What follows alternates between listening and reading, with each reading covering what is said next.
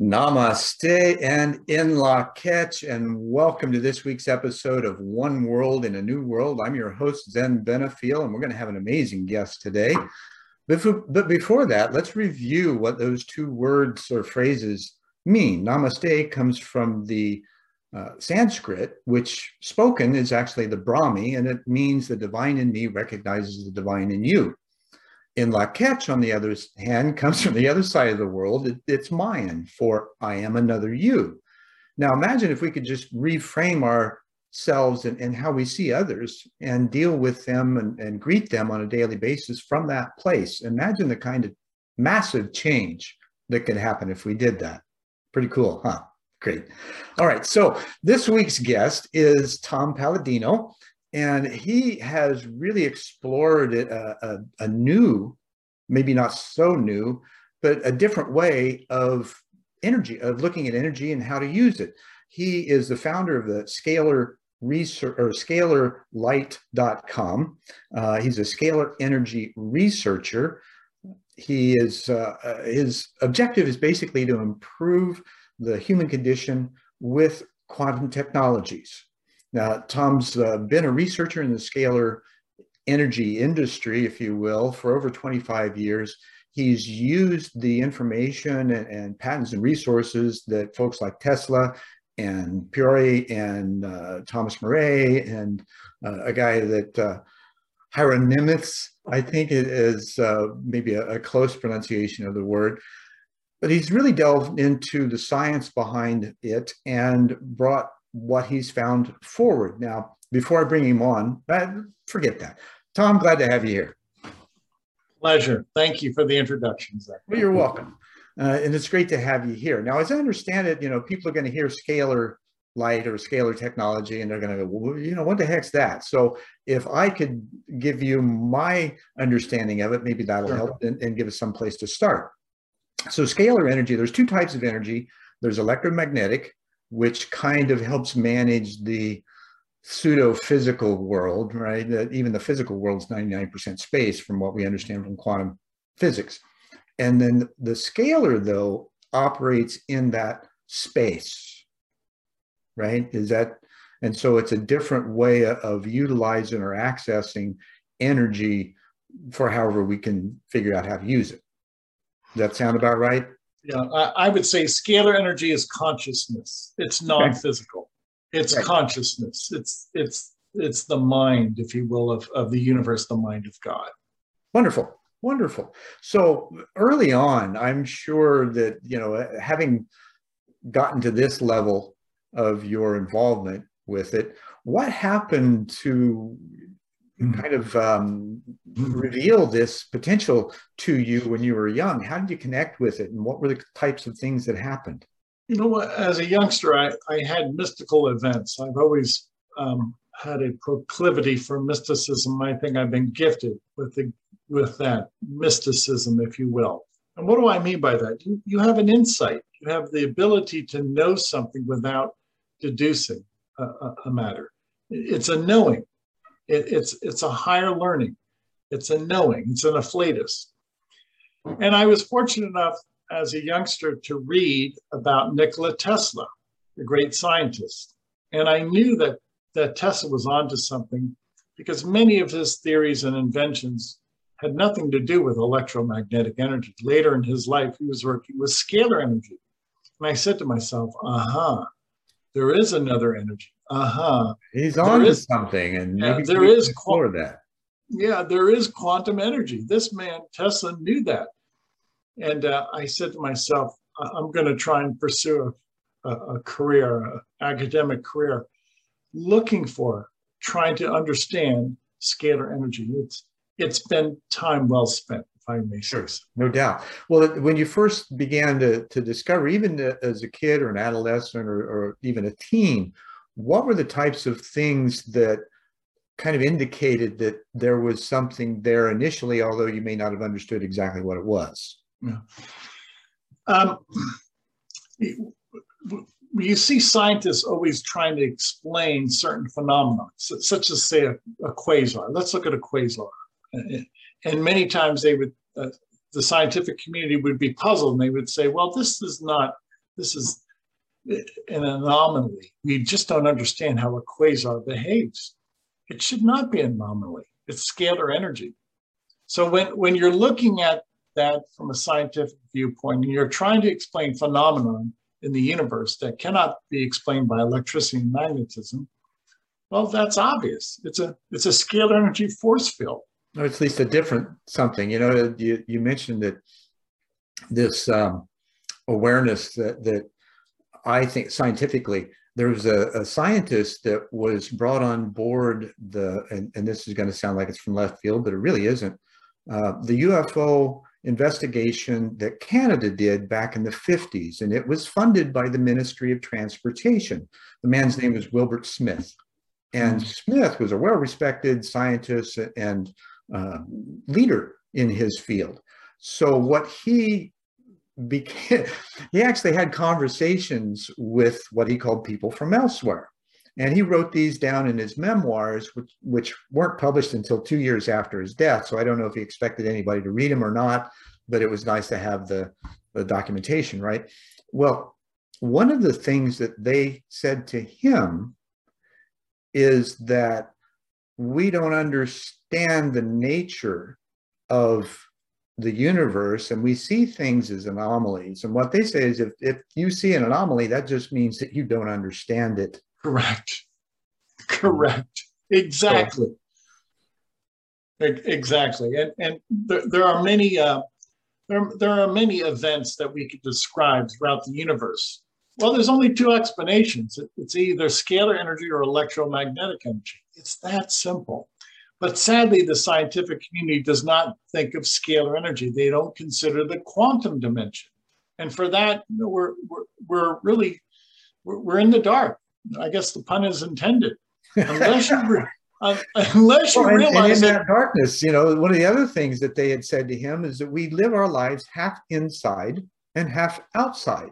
Yeah. So if we could equate that inside to the dark, we don't really explore that. We have no idea, you know, it's the etheric, the non-physical, however, you know, the spiritual side of things, consciousness, where we have these interactions, but we don't really know what goes on. And like you're saying, quantum physics now is saying, hey, you know, it is true that how you feel and think affects your environment. Exactly. I remember Tesla remarked that once science would attend to and accept non-physical reality, non-physical science, that the scientific world would make a significant leap forward. We would have great progress. But sadly, we're still stuck in that mechanistic thought pattern. We're still stuck in that Newtonian thought pattern.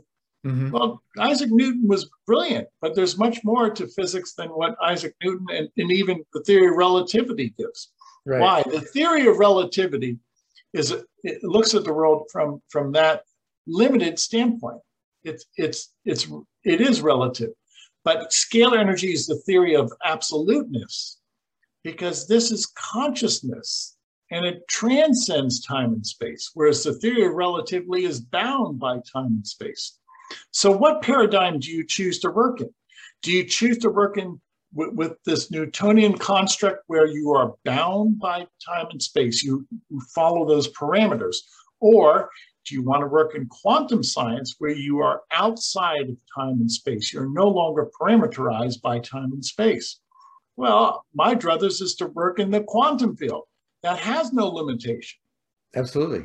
And that's a fascinating place to go, but it's a vast unknown that, you know, when we consider things, you know, we've as a civilization, right, we've developed layer upon layer and developed through understanding and some science and industrial age and then the information age. And now maybe we're going to go to the consciousness age, right, where we learn how to bridge these concepts and things because they all work together somehow.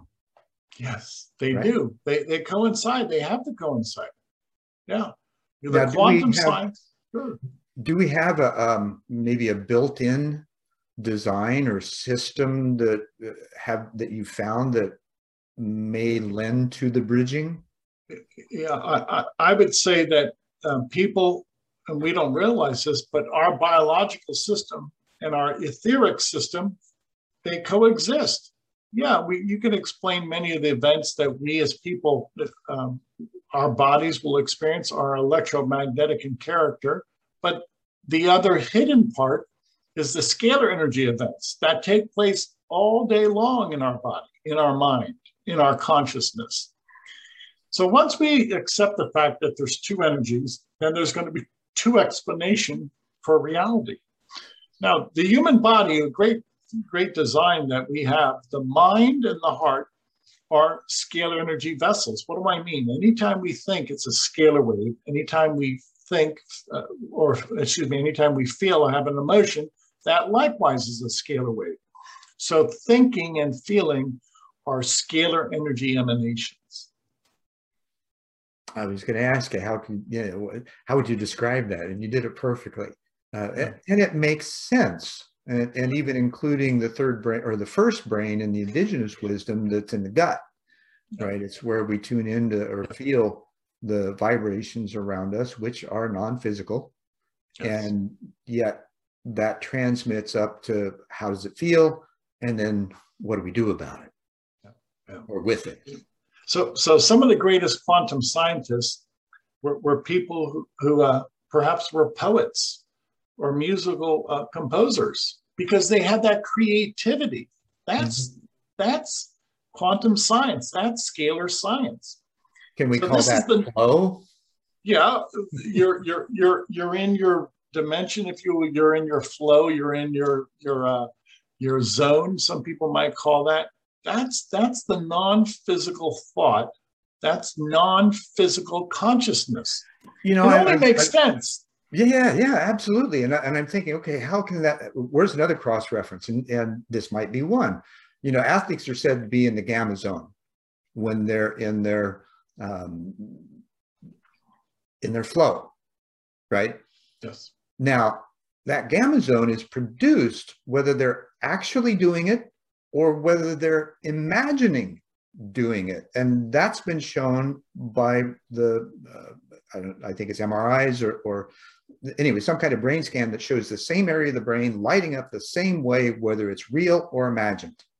So that would, in a sense, be a function of that scalar energy. Yes. Am I correct? Yes. Okay. Yes.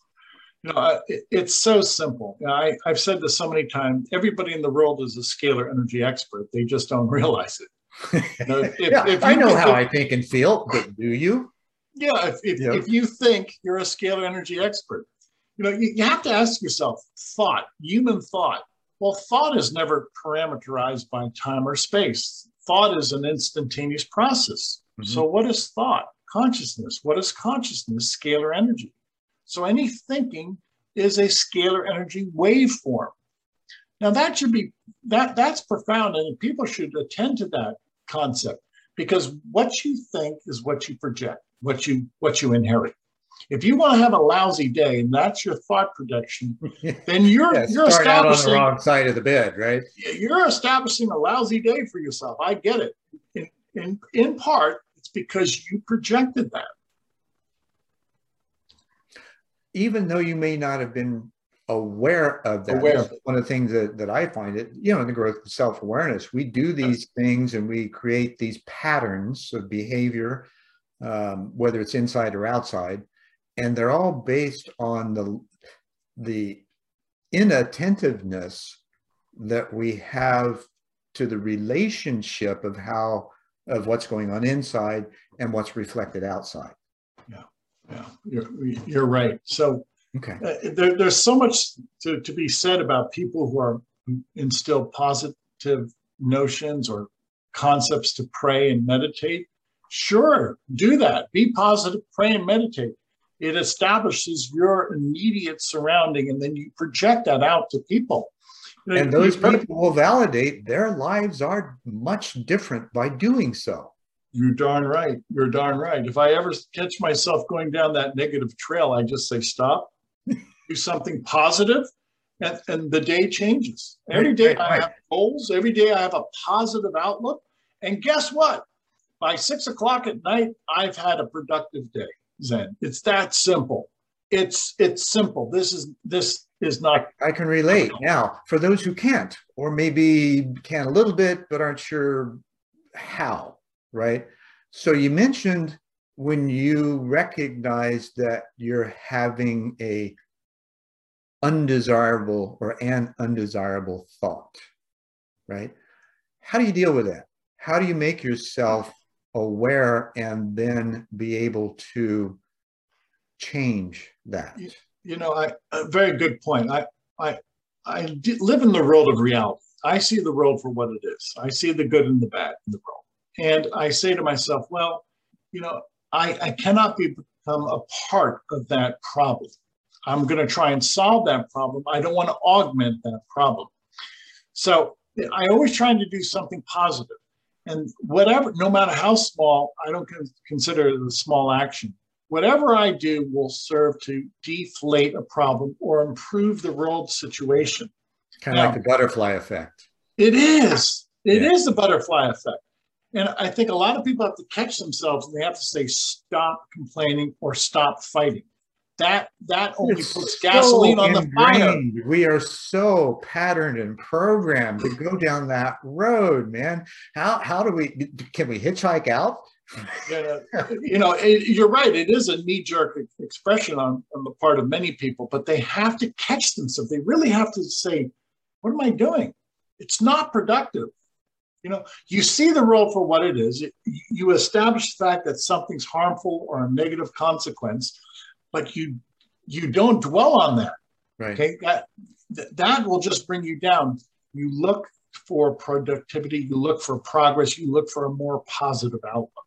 And you mentioned the simpleness of it. One of the things that comes to mind is an old mentor, great and good friend now on the other side, Kai D. He had a doctorate in theology and was a rector for a Taoist sanctuary, not too far from where I live now. And being a Taoist, he said, the simple side of that is things are either desirable or undesirable. And that's how we discern, at least on a subtle level to begin with. We may not understand or have the knowledge to really, dive deep into why, but we don't necessarily need to at that point. If it feels undesirable and, kind of feels ick, then you really don't want to go that way. Now, there are some times when situations at work and relationships or engagement in the community where those kinds of things crop up and we have to step into them because it's in our field to do so. What do you do then?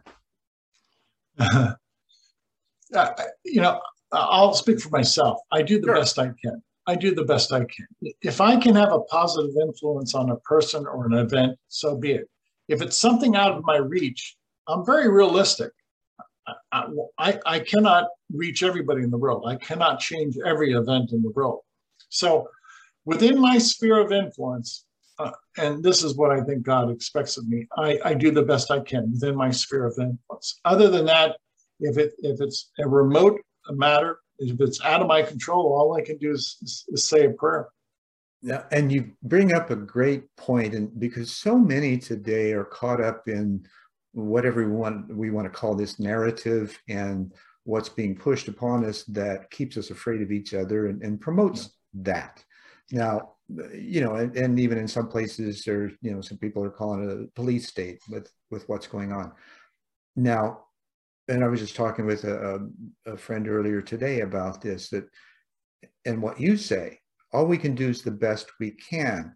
We can only do that in our immediate environment. And it's my opinion and my experience as well, and I'm sure yours, is that when we do that as an individual in the place where we're at in the present moment with whatever is there, then the rest of it really doesn't matter.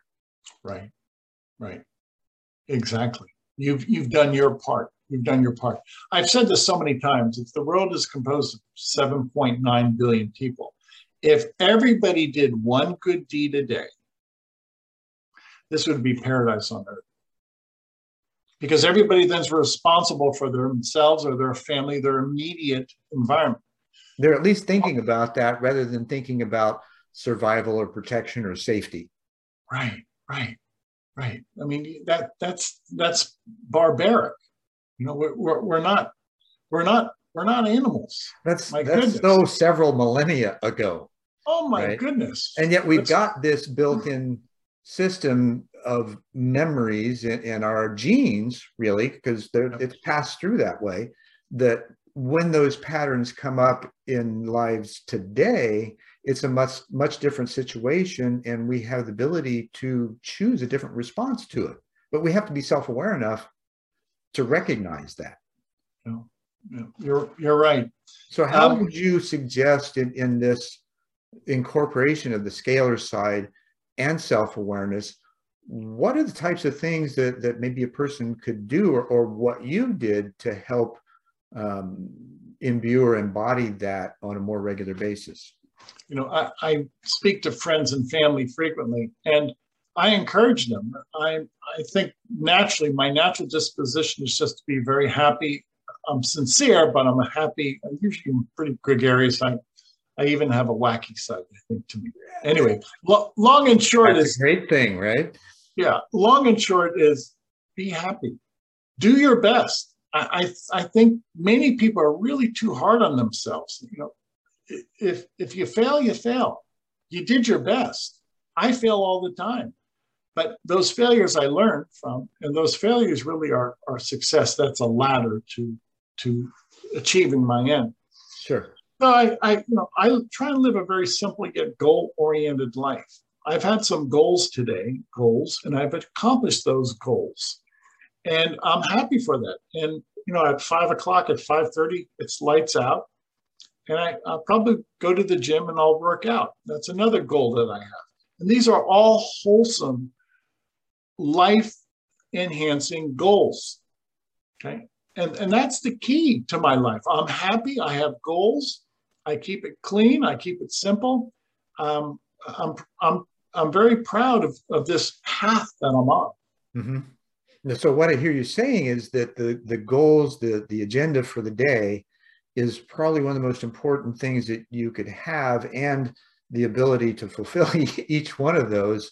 And some of those goals may be a little challenging, right? Those are always good. It stretches you to grow. And yet just the matter of fact that you have them changes the reality that you experience, because you're active in it. That's where you put your attention, intention, and interaction toward. Right? I'm going to say this: when people have goals, or when they have this scope and they have this drive, one good deed leads to another. See, that's the key, whether people realize it or not. That's why I encourage people to be goal-oriented. One goal leads to another, leads to another. And it's not about being successful in life. It's meaning the point is to have a purpose in life. And when you have that purpose in life, that drive, that understanding that you're going to achieve something and you're going to have that satisfaction, that works so well with people.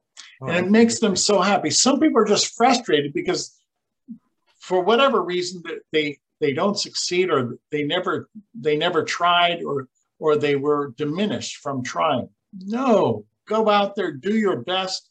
If you fail, you fail, but at least you tried and you learned something in the process. Yeah. And the key is, once you're on that path, you're on the path to the stars. You're not negative. We're back to, we're stardust anyway, right? You're not moping around the house, so to speak. So it really is a psychological set point.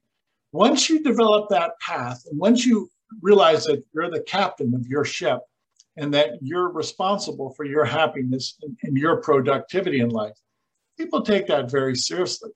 And I would say the greater majority of people do accomplish that. And those who do not realize that, and those who undermine themselves, I simply say, stop undermining yourself. Do the best you can, and you will have a happy, productive, joyous lifestyle. Absolutely. And I think one of the ways of seeing that for the viewers to witness when you're in a room full of people, there are certain people that you can tell just have another level of, I'll call it confidence, right? Their character, their expression, their energy is just different, and it's attractive. Yes. Right. Where you might see somebody else that's kind of got their eyes down, they're not looking around, they're trying to hide. Right. And so they're one of those that, like you say, they're more in that undesirable place and maybe not necessarily knowing how to get out of it. One of the guys that I read years ago, his name's John English. He calls this activity that you were talking about, setting the goals and moving towards it, you create a momentum tunnel. And I've heard other references that when you choose to take that step forward, yes, you do it with a conscious intent and commitment, that the universe will back it up. Yeah. And all kinds of things will start coming in that you never dreamed possible or expected. Yeah. They'll show up. Yeah, you're right. It becomes then a process. And once you're in that groove, boy, I've seen some people their entire life, they've been in that groove and they don't get off the beaten path, and they're very happy, successful. They live a wholesome life. They live a life that's very productive. That's productive for themselves and the people around them. Again, if you could get 7.9 billion people to perform one good act, one good deed a day for themselves or their neighbor, this would be paradise on earth. Mm-hmm. And even if those in the audience just do one thing a day, that's tremendously fulfilling. Yeah. Right? There's a whole different presence in that energy that you feel that then exudes into your environment, and it reflects back, at least in part, that perspective and where you're at with it. Do you find that one of the ways of determining where you're at, right, is what kind of reflections you're getting from your outer world? Sure. Let's face it. We live in an environment, and we are affected by that environment, or we affect that environment. So, the notion you can be a candle in the middle of the night, you can be a candle in the darkness, and you can. Try and surround yourself with good people. Try and surround yourself with people of like mind, people who want to create a better world. And if you experience people who are negative, try and work with them. Those who really are disparaging, you got to lift them up. Try and show them a better way by example. I think that's important. By example, people are looking at us all the time. And they're always looking around. They're saying, well, why is she so happy? Why is he so happy? What is it? Right. And these are things that we think about, but we don't necessarily have conversations with others about, because it gives us this appearance of being less than or diminished, or it's, self-deprecation in another form. Yeah. Right. And so what kind of advice would you give to one who may be on the fringes of that, or maybe even in deep doo-doo? If I see somebody what I would call in a negative spirit, I will certainly pray for them, and then I'll try and offer them one bit of advice. What I've seen is you have to take this in stages. Okay, and I've worked with some friends, and I've helped them out with their personal life or their business life or their marriage. And I simply tell them, look, you're not going to do this all in one day, because you don't live life in one day. Mm-hmm. So just try and make one improvement at a time. Going back to my thought, if everybody in the world would make one improvement a day, 7.9 people making one improvement a day, this would be paradise on earth. Well, if that doesn't take place among 7.9 billion people, it at least can take place with you. Exactly. At least with you. And you mentioned the whole idea of patience, so there's 2 of the 5 P's that I'm familiar with, and that's patience, perseverance, persistence, passion, and purpose. So you've mentioned patience and purpose, which are two ends of the spectrum. There's a sixth P there too, I believe, and that's called practice. Yeah. Right. So how, and that's what we're talking about, how can we practice all of this and not feel like we've further created a division between ourselves and others? Because oftentimes when, and even in the past, I know in my life, when I began talking about this stuff when I was young and you know, it's obvious I was brilliant, but I was, you know, perceived as being way out there and so not given much attention, right? Kind of brushed off and you know, and so you long for this engagement with others at least at a similar level. So how have you noticed that similar level can be reached with another person? What's the process that you use in order to elevate the conversation? Good point. To help a person, you have to understand where they're coming from. You have to look at life through their eyes. Which means you have to take some time to ask some questions about them. Yes, you do. Be sincere and yes, you vulnerable do. with them. Exactly. You have to discover what they are going through, and then through your life experience, see if you can help them. That doesn't necessarily mean you're going to teach them how to live their life, but maybe give them an example what has worked in your life. I remember years ago when I was starting out in business, I really latched on to people in their 40s, 50s, and 60s who had business experience, because I was a young kid. I did not have any business experience. And when somebody was sincere, and they wanted to give me some type of business information or some type of object lesson, I would listen because I respected their experience. Mm-hmm. So in other words, they were telling me how to model my life after their success. So that was the easy way. And I wish everybody would give me that education. It's a lot easier. That comes from sales training, I believe, in early schools with Zig Ziglar and Earl Nightingale and all those guys. They were saying the same thing. If you want to go do something, look for somebody who's already been there and go ask them questions.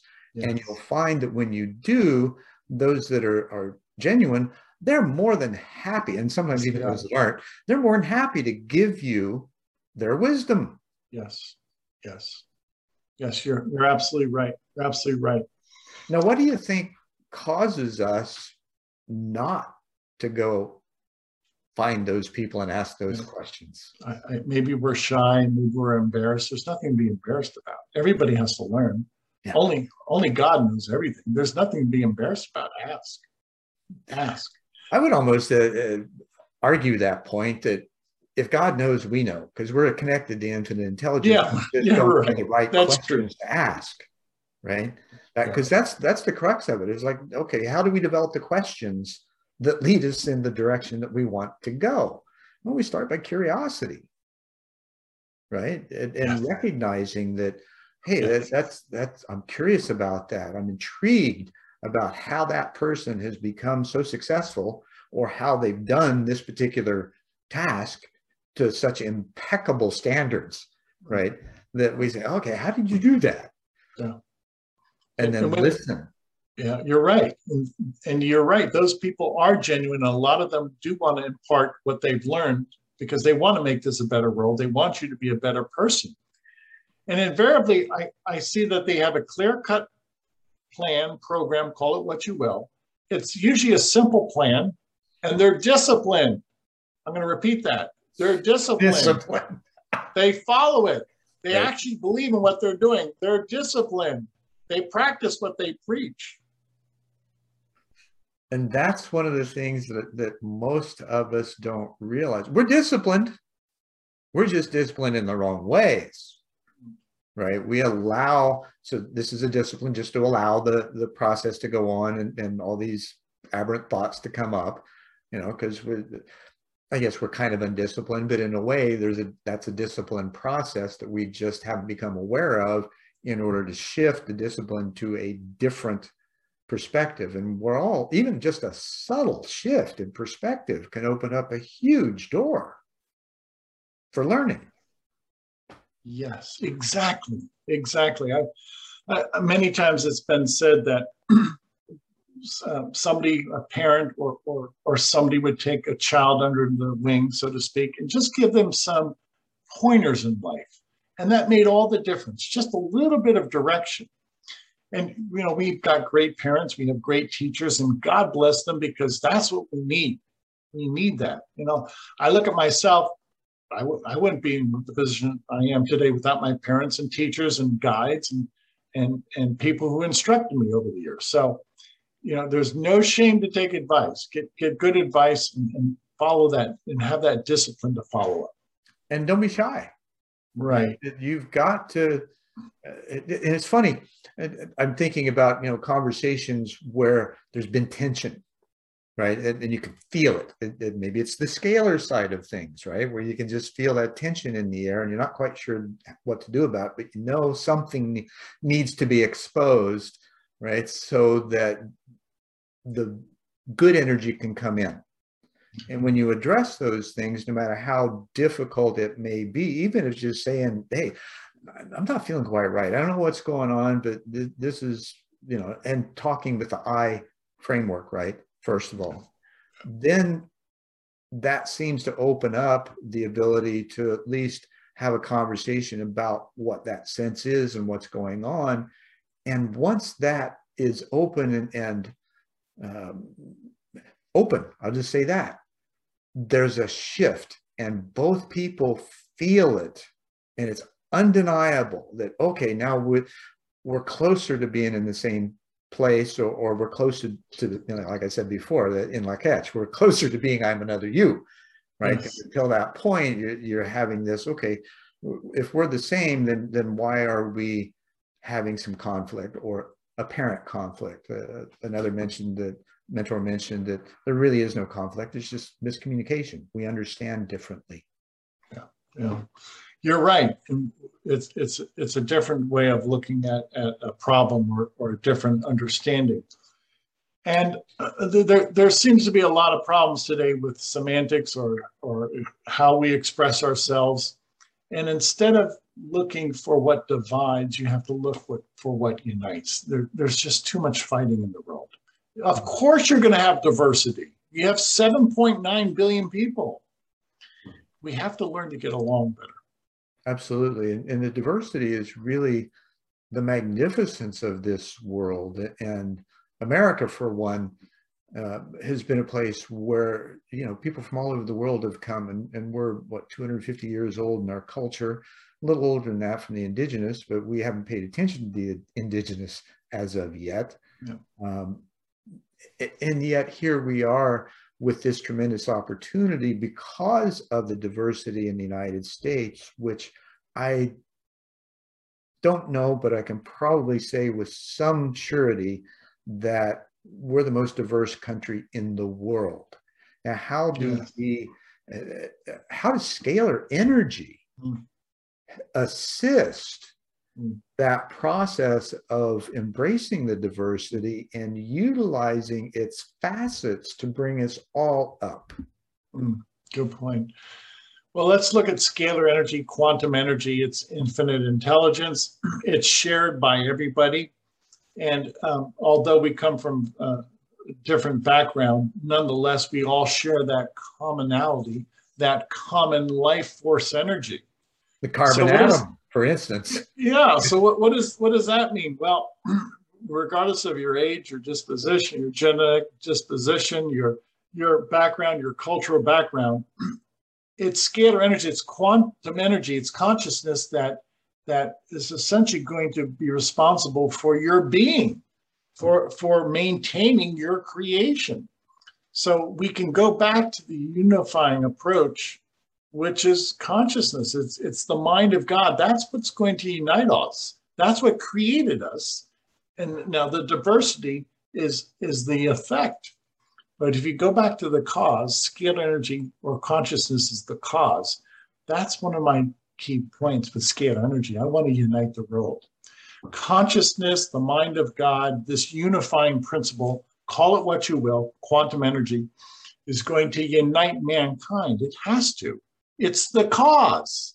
Well, it would seem deductive, logical, that being built by design with that in mind, pun intended, that we would, from this quantum perspective, actually be living in quantum entanglement in a unified field. And we're probably that already. We're just not recognizing how deeply we are and how we have been ineffectual at handling it to date. Yeah. Yeah. So how could we, right? How would we be able to, on a simple level, be able to maybe have an understanding, a greater understanding, and the ability to implement that? You mentioned prayer earlier. What would that be? What kinds of, because there's two thoughts of that, or two schools. One is that, you can pray for anybody as long as you're asking for their divine will or whatever. But then there's the side of permission, right? And if a person doesn't give you permission to pray for them, then are you pushing your will upon them or some others? So regardless of that, I understand from what you're saying that your prayer is with the best of intent for their highest and best use, right? Yes. Yes. So what kinds of things do you go through, or thoughts do you use, maybe even phrases that you might use that others might be able to tap into and use for themselves? That's a good point. When I arise every morning, I commit the day to God and to His will, so that whatever happens, whatever transpires. Well, you got a gender now, do you? Okay. Well, I have that. I have that blessing, if you will, that blessing from God. Okay. And I think it's important to start the day off with that type of direction. Regardless of your culture, your religious affiliation, have some type of direction. And the day seems to follow through. It's because you started off on the right path. Mm-hmm. There's been days that I shake my head and I say, well, why is the world this way? I get out of that negative funk right away. If that ever happens, I get out of that. I do the best. I'm married. I do the best to have a good day. I support my wife, and I live in that state of bliss, if you will, in my home. I can speak for my home. I can't speak for everybody in the world. But that's where it starts. Sure, it does. I taught high school for almost a decade, and inner-city schools, right? And yes, both regular and special ed and self-contained and all the kinds of stuff that most teachers don't want to touch. Just because I thought, okay, I have the opportunity, why not? I'm not necessarily trained for it, but I felt like I could handle it, so I did. But what I found was that you got kids raising kids and parents that have no idea of how to establish harmony in the home and how to, talk to their kids from such a place. So what did you find in your relationship that allowed you to bring that harmony into your home? That's a good point. You always look as to how to improve a situation. There's some people, God forbid, that they look at a bad situation and again they put the gas on the fire. You've got to put your ego aside. Try and make every day a good day. Don't get in arguments. One of my mandates to mankind is to stop fighting. I'm going to repeat that. Stop fighting. Because that's a road to nowhere. That's the road to chaos and confusion. And even fighting yourself. Some people would argue that you have to annihilate the ego. So they're fighting their ego rather than embracing it, which then can transcend to we-go. which is the ultimate purpose of ego, right? Is to learn how to work together. It sounds kind of silly, and yet that's a practical application of really understanding, the ego is okay. Yeah. If I want to see the world happen, but there's a path, there's a disciplined approach. It's a very simple approach, and be the change that you want to see in the world. You've heard that so many times. Oh, Gandhi has made that famous, right? He did make that famous, and he was absolutely correct. Absolutely. Okay, I agree. You've got to start with yourself, because then what you've practiced, people can see and they'll want to emulate that. But your duty is to work with yourself first and foremost. It's your responsibility. Many people say, I've heard this before, make your bed in the morning. What does that mean? It's a tool. It's a mandate. It's discipline. Okay. Now, is that necessary? Room cleanliness too. I mean, that's your personal space is evidence of how clean you are inside. Yeah, you're right. You're right, and how organized you are. Right. So these, if you will, practices, these expressions that we're speaking of, all of this lends itself. This is part of that roadway to happiness, that roadway to bliss. And I look at my home, I like things to be organized and clean. Why? I like to be an organized and clean person. It's easier to live that way, right? It all goes hand. You know where everything's at. It all goes hand in hand to me. So, this might sound prosaic to some people, but it's a good exercise. And if you put this into practice, then it becomes part of your life. And it doesn't take long to do so. No. Now, let's look at the scalar energy a little more in depth and the specific work that you do with it. Could you describe kind of how you work with it and what the ultimate goal is of it? Yeah, I'd say the ultimate goal of scalar energy or any technology is to help mankind. Okay. And the fact that scalar energy is a fundamental energy, it's the prime mover of the universe, then I feel blessed that I'm working with the cause and not the effect, if you will. Sure. So why do I put such emphasis on scalar energy? It's consciousness. It's responsible for our universe. So if we can control the cause, scalar energy, then you can dictate the outcome. You can dictate the effect. So you're saying we are co-creators? Yes. Oh, and that's exactly what God wants us to be. When we learn to master... Yeah, when we're told we're sons and daughters, what the heck are we when we grow up? Well, we may not have the magnificence of the Almighty. However, there are certain gifts and abilities that we do have as a result.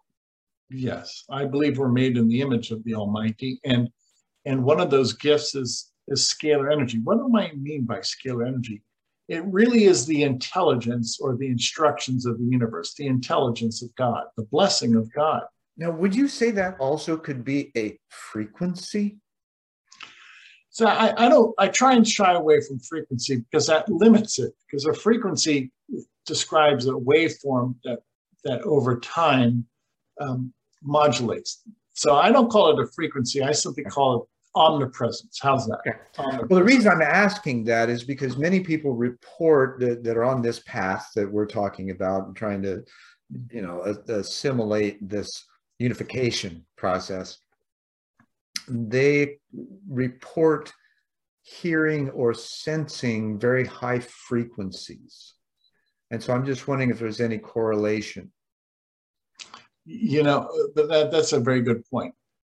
If scalar energy is really the mind of God, it's the highest. It's the highest, call it vibration, harmonic, call it what you will, because it's a direct expression from God. And I think a lot of people pick that up. A scalar energy instrument is not an electrical instrument. It's a very refined, it's a perfected state of being. So a scalar energy instrument broadcasting consciousness or that knowledge or that omnipresence it's a different state of being. This is not, like I say, this is not a stream of electrons. This is not electricity. Right, right. So you mentioned a perfected aspect, right? Yeah. One of the things that occurred to me as a possibility is that by or with this natural design that we have, that we also possibly have a perfected form, fit, and function in the world that is aligned with that purpose you were talking about earlier. Yes, yes, it is. And what I'm trying to get at is, you call it the matrix consciousness. Everything complements one another. There's no division when you're on this path. I can't tell you how simple and direct and disciplined my lifestyle is. And it's without any type of what I would consider negative consequence. There is no diversion. There's not a sense of unhappiness. Why? Because I'm on that path of consciousness. I'm united with God through scalar energy. So there is no downfall. There is no pitfall. It's only happiness.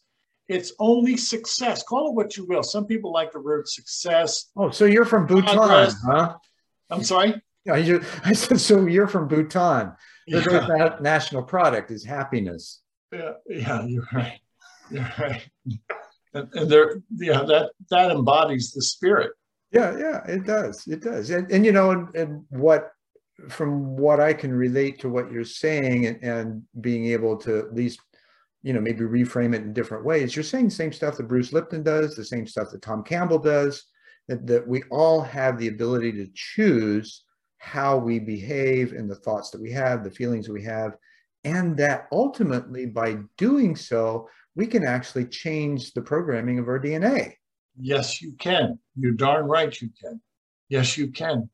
And not only change your DNA, but change your persona, change the way you look at life, and well, isn't that all an evolution of what is in our DNA? I realize that there's two sides. There's a nature and nurture. But I met my birth mother after 61 years. Oh, really? Right. And my wife saw similar patterns of behavior in us. And she just guffawed at it. And I saw it too. You know, it's like, okay, so there was no nurture here. This was all genes. Yeah. And it was just amazing. It wasn't a bad pattern, but it was just a pattern. Yeah. Right.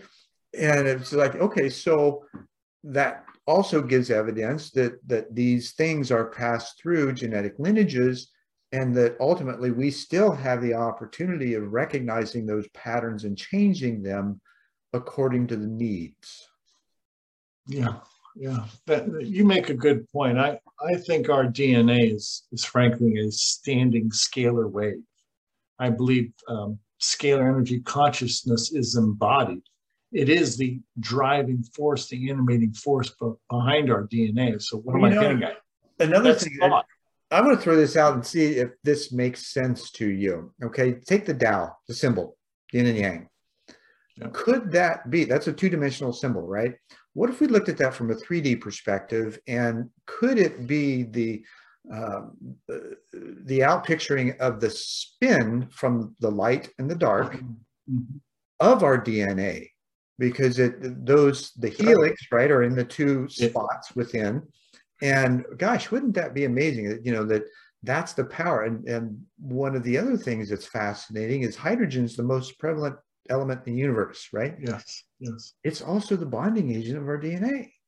Yes, it is. Hydrogen so all of these little things are there for us to discover that gives us, in my mind, the more of an impact of the continuity and the congruence of the structure of the universe and our ability to understand it more. Yes, you're right. If you look at a scalar wave, it's the exact ratio and proportion as to our DNA, human DNA. That's no accident. So we are star energy. We are consciousness, and that's embodied. That's embodied in us. You have to ask yourself, why does DNA form And what keeps it in that double helix package? It's got to be intelligence, right? It has profound intelligence. Right. And it's all profound in that somehow we figured out how to, as co-creators, right? We figured out how to condense into form, or we were given the permission to do so, and then everything else happened as a result. But still, it's that cosmic consciousness that condenses into this form that gives us that access to the infinite intelligence and the ability to move in this world with relative ease once we figure out, the self-awareness necessary to do so. Yes. It's a fascinating. It really is. It's unlimited. What we ventured into is unlimited. And once people realize, once you get in that train of thought and you realize that there's a quantum dimension, there is no limit. Your life becomes a playground. I research all day long, but it's as if I'm in a scientific playground. This is easy. This is simple. Right. I know a lot of people get up in the morning. It's a 9-to-5 job. It's drudgery. I feel for you. I don't have drudgery. I have bliss. Yeah, which is what we hopefully all desire. And yet in that process, like you were saying, how people get up in the morning and that, you've got a depth of intelligence that is probably rare, right? And not everybody's going to be able to grok what you're saying from a scientific standpoint, but from the simplicity of what we spoke or how we have had this conversation today, that might filter through and make sense, right? Because it's about making sense common. Yes. Right. Yes. We've got to understand how sense is made and then make that sense common. And we also have to make this so appealing to people. You have to tell people that not only is this simple and easy, but it will make you happy. Try it. Try this lifestyle. Try this mindset. That's how you attract people. If they see the benefits, they see it's easy, it's non-threatening, they'll do it. Right. Yeah. Test it. See whether you get results or not. We know you will. Right? Because we've experienced that, because we've tested it and probably tested it much more than most people do, because we want to know, because there's, like we were talking earlier, there's this opportunity we have of learning how to operate in quantum entanglement with the unified field, which reveals that perfected form, fit, and function that we are, and gives us the ability to go way beyond doing that one nice thing a day. Our lives become that one nice thing. I know, it becomes simple. It becomes simple. And not to do that becomes foreign, becomes strange, right? And once you have an experience of that, even if it's a moment, just to realize, oh, that was weird, right? How'd that happen? Well, just remember that sensation that is usually filled with awe, first of all, and then you begin to notice the synchronicities that indicate that situation is either about to happen or in process. Yeah. And again, that's how aware are you of your environment? And most of us have the blinders on, the tunnel vision, because we're after something. You're right. You're right. We don't see the big picture, and we limit ourselves. And I look at opportunities in my life, and again, some of those opportunities came through failure, or those opportunities came through a divergent path. They weren't failures. They were just learning lessons. They weren't failures. It's something that I had to experience. It was just a circuitous route to the path. I've learned to call some of those excruciatingly fun. Yeah. I'm sure you can relate to that. Because in process, when you're in the middle of it, it surely isn't fun. And yet, from experience about the process that it will eventually resolve itself and everything will move up a notch. Well, you're right. You're right. You have to punch through the envelope. Sure. Yeah. It's something you have to experience, something you have to go through. So let's look at today and what's going on in the world, what kind of advice could you give to the person that's facing this seeming chaos, and how they might get to the order which is embedded within it? You have to understand, why is there chaos? And you realize that there's an engine behind this chaos. That this is man-made chaos. This is not by accident. And you have to understand who's behind that chaos and to avoid that. So I'm not going to preach about this, but you really have to take a good hard look at the world and say, why are we in this chaotic state? Well, I wonder if, because of that infinite intelligence and its management of our affairs in order to move us all forward, that this too may be part of that process, because we don't change until we get so uncomfortable with the way things are that we can't stand it anymore. Yeah. I've been floating that idea, and I agree with you. Some of the most trying times would lead to a renaissance in mankind. And let's hope that the past 2 years with the pandemic and the confusion that we've had, let's hope that we come out of this smarter, better. We develop a way of understanding what the problem was and changing our lifestyle to reflect that, so that we need to change. There's something we need to do to improve. And the animal kingdom just voiced its opinion too.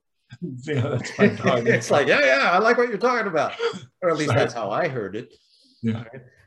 Because that these kind of conversations, this kind of energy has a widening effect, and I believe that, like you and I talking, you were talking about doing the things. This is one of those things, and by us being able to have this conversation, and for lack of better, using the where two or more are gathered, there I am also, right?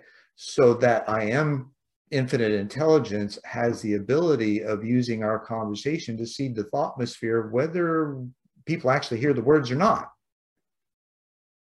And from a scalar place, would you agree with that? I agree. Okay. I concur. So what do we learn from the chaos that we see around the world? Separate yourself from that and do the best you can within your sphere of influence. Don't become a part of the problem. Become a part of the solution. Remember, you are the candle in the darkness. I firmly believe that. Don't let that drag you down. Absolutely. And it doesn't, like I say, where does that start? Would that start with compassion, which means on a functional level, putting it on pause, right? Wherever you're at in your head, put it on pause and try to understand where the other person's at. Exactly. No, you don't, and nobody thinks like me all the time. I don't think like everybody all the time. You have to be compassionate. You have to see the world through their eyes. What they've experienced is entirely different than my life experience. So instead of fighting, we have to understand why and try and ascertain why we have such chaos, and then just make those necessary steps to prevent that from ever happening again. Cool. Tom, this has just been a really wonderful conversation, a lot of nuggets for our audience, and I certainly gained from it as well. Then the more we talk about these things, the easier it becomes to do so, right? So after my 61 years of experience, my adage is just be happy, love God, love your neighbor, love yourself, do the best you can. Don't worry, be happy. Yeah, don't be too hard on yourself. There's only so much you can do. Your sphere of influence, that's what you're responsible for. In a distant land, you have no immediate influence over there. Do the best you can and be happy. Maybe someday you will, because of the level of activity that you ascend to in the world. But that doesn't matter in the moment. Correct. Live the moment. Unfold. Exactly. Live right now. Live the moment. Good for you. Cool. And good for you. And thanks so much for being with us. Yeah. God bless you. Thank you. Thank you. And namaste and in Lak'ech. Thank you for being with us for this episode of One World in a New World. I'm Zen Benefiel, your host, and we'll see you next time.